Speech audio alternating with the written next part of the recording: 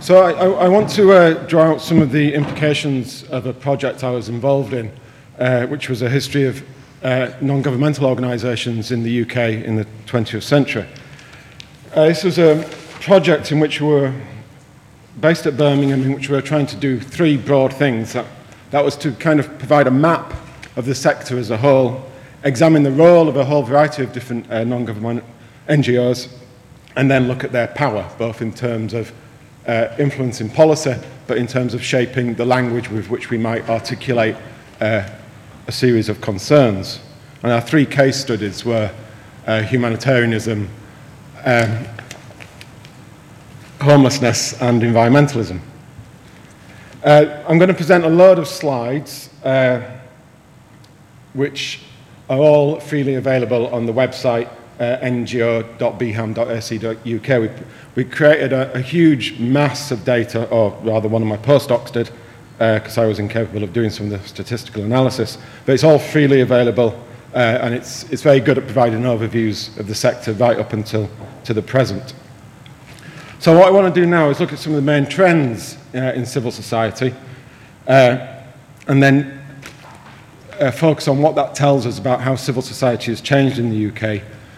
Then move on to why it is that the public has decided to support a changing type of civil society, and what this tells us about the relationship between the public and government.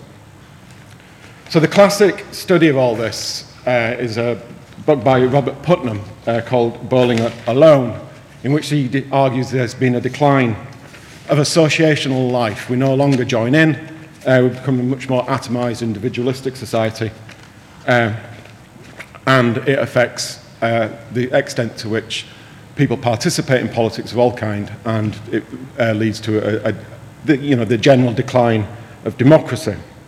And there is a lot, if you apply that analysis to the UK, there is a lot to support his thesis.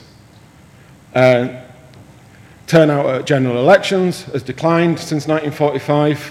I haven't put the last election on because it was too demoralising to do so. Membership of political parties has declined massively. It's very difficult to do this because the Conservative Party didn't keep records, but the overall impression is one of really quite significant decline. Church attendance, one of the pillars through which associational life takes place, has obviously been in a general decline over the course of the 20th century. And the traditional types of organisation that Putnam would focus on, such as women's organisations, the Women's Institute, the Mothers' Union, that sort of thing, there's been a general decline in those types of activity as well. However, what we wanted to focus on was a counter-trend, and that's the rise of NGOs, voluntary associations, single-issue advocacy groups, many of which, because of the UK context, register as charities. And whilst all my other graphs are going down, this graph is going up, and going up quite remarkably as well, to the extent that there's now just under 200,000 registered charities in the UK. The National Council of Voluntary Organisations extended this analysis, and they didn't want to just focus on those national bodies, but if you take a broad definition of associational life and include all sorts of local clubs and societies, then the National Council of Voluntary Organisations estimated that there are perhaps 900,000 organisations currently in the UK, which is quite remarkable. And so, what this tells us, in contrast to Putnam, is that we're not having a decline, we're experiencing a changing sector. So you might find a decline in women's groups. Here we have a peak in youth groups and then a subsequent decline. But you contrast that with other sectors, especially the environmental one, and you see a rapid expansion, particularly in the later decades of the 20th century. This graph shows the membership of some of the leading environmental organisations in the UK, reaching 7 million in 2008, notwithstanding the enormous degree of double counting that inevitably takes place.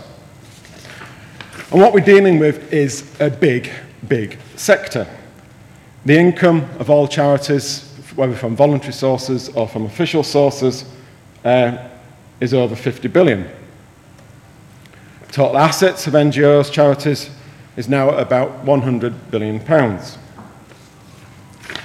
And then how do we relate with this? Well, this is a graph that measures a whole bunch of surveys right back to the Beveridge Report, the third instalment of the Beveridge Report in 1947, where people are asked how much have they volunteered over the last month.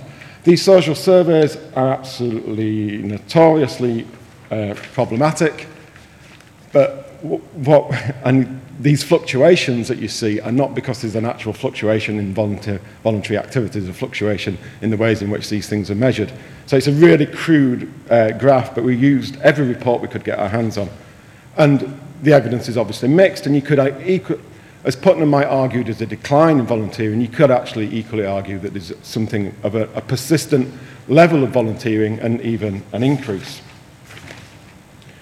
So our key findings then about the sector as a whole was firstly that there has not been decline. And this is a very important message to get across, because what you can't do is assume a norm as to what civil society is or what democracy is, and then it's easy then to see decline because you've fixed your definition.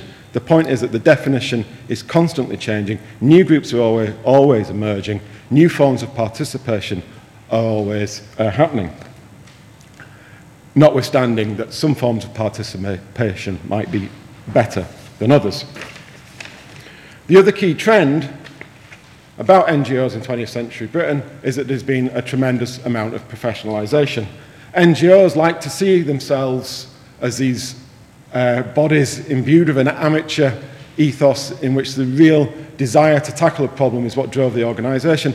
And whilst that's true, very, very rarely are these organisations set up by amateurs. They're set up by professional experts who really know what they're talking about, and they're quickly able to galvanise their activities and to really bring home a message. And what they're actually doing is they're bringing expertise to expertise. So while there's been a growing level of expert bodies at the official level, what NGOs have provided in a democracy in which it's very difficult for the public to understand a range of technical issues or to bring an expert opinion to those increasingly technical bodies, NGOs provide that degree of expertise, and they do so through very professional organisations.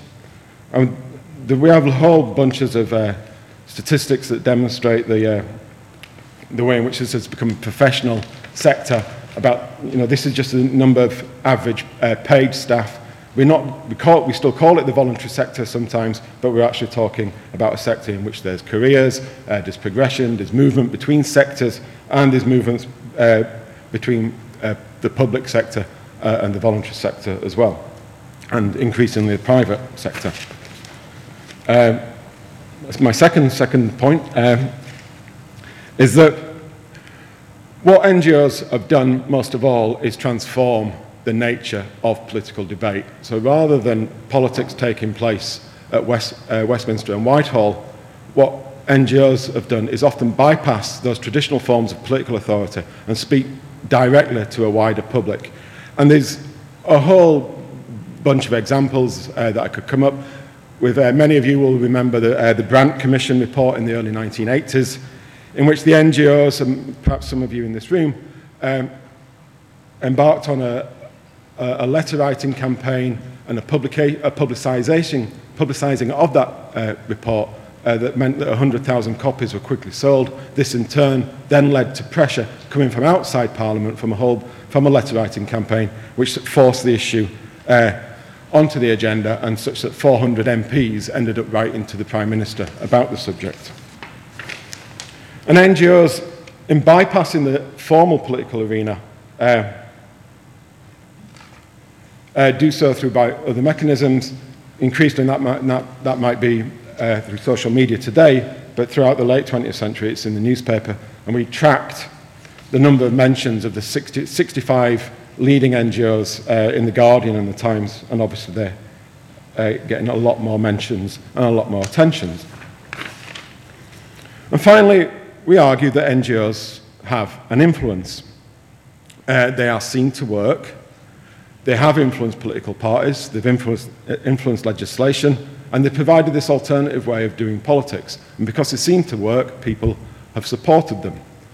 And again, this is an important point to make, and I'm going to come back to it in a bit, because we can all come up with countless examples of where NGOs have brought pressure to bear on government, on political parties, on the public sector, in which real legislative and policy change has taken place. Environmentalism is clearly a great example. This measures the number of times the political parties are mentioning the environment in their election campaigns. Clearly, what the environmental movement did was they made the issue part of the mainstream. And there was a green rush in the late 1980s when even Margaret Thatcher embraced green or environmental concerns.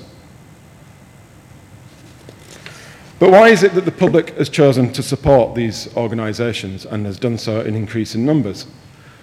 Well, this brings us back to the point made by Putnam. And what Putnam does, he argues that there's a decline in associational life, which leads to a decline in civil trust, which leads to a decline in political trust.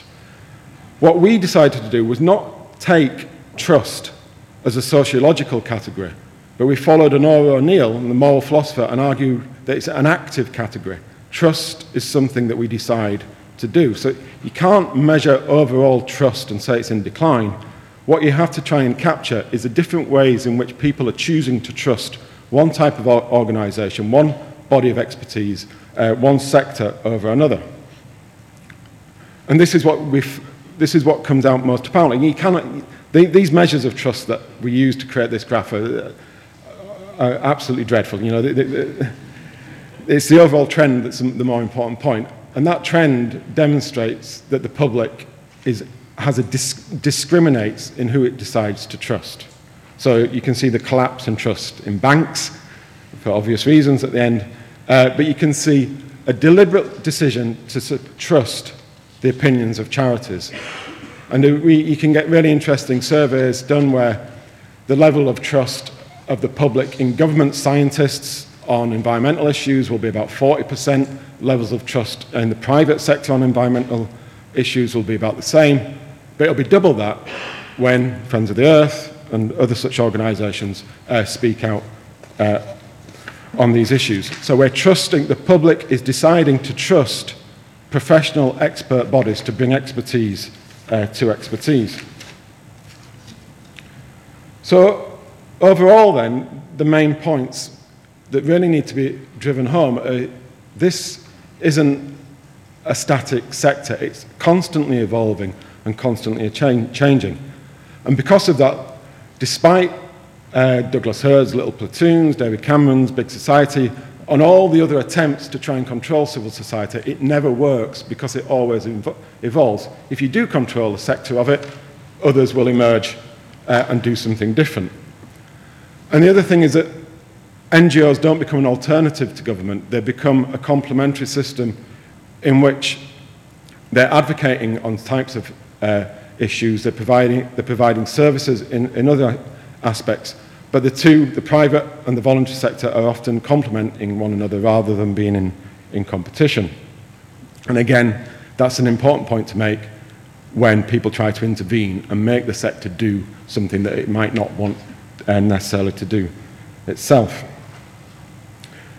However, if trust is an active category, if it's something that we decide to do, then what is the trust that we are placing in NGOs? So we might think, well, we're supporting NGOs to do what NGOs say they want to do. But actually the public doesn't necessarily support an NGO for the same reasons that the staff at that NGO might think that that organisation is involved. So when Putnam criticises NGOs as a type of democratic participation because we just make checkbook or direct debit payments and it's easy to kind of opt out, what we're actually doing is we do opt out and we switch allegiances and people have a privatised notion of what their political interventions are. And they're constantly moving their allegiances, and it may be that they're doing so because they're constantly disagreeing with the NGOs, maybe trusting them on one level to take on board a whole range of issues, but on another level they don't, and that might lead to changes.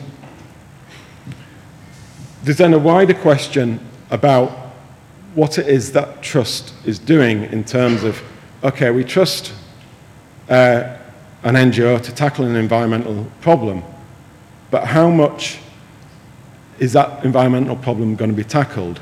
Change, as in curing world poverty or something like that, might be the ultimate goal, but charitable solutions can't tackle systematic underlying issues because of the nature of charitable legislation. And so what the public is doing is supporting some NGOs, but maybe the public is also supporting NGOs because they can't bring about the systematic change that might actually undermine the affluence and the ability to engage in this type of politics in the first place. So it's all very well, and humanitarianism and climate change are very good examples. We articulate our concerns over these issues, but we do so in way and supporting solutions which don't undermine the basis of our ability to support them overall. And then there's a question of NGO effectiveness. We have looked at so many examples of how change happens at the policy level. We know it's about lobbying, we know it's about petitioning, we know it's about bypassing sometimes and going straight to the media, we know it's about leafleting, we know it's about changing the terms of the debate. And so we're in this ideal situation to provide a model of how NGOs can have provided change. But our conclusion was we could provide no such model. And that what the real lesson, I suppose, from history was that there isn't one pathway or one set of policy tools that you can use from history to say, this is how change happens. The real only lesson is that it's all of the tactics that NGOs engage in, and that the only real lesson is that it's bloody hard work, and that you've got to continue doing it. So in the absence of a model, I have to finish with an anecdote. And my postdoctoral researcher on this project was a committed environmentalist and a brilliant scholar. And at the end of the project, which he'd got involved in because he was really keen on examining NGOs as political actors and civil society actors, at the end of it, he gave up an academic career, joined the Labour Party, became a councillor, and he's now the Birmingham City Councillor for the environment. He decided that, and I don't necessarily agree with him, but he made a decision that if real change is going to be taking place, it has to take place through different institutions.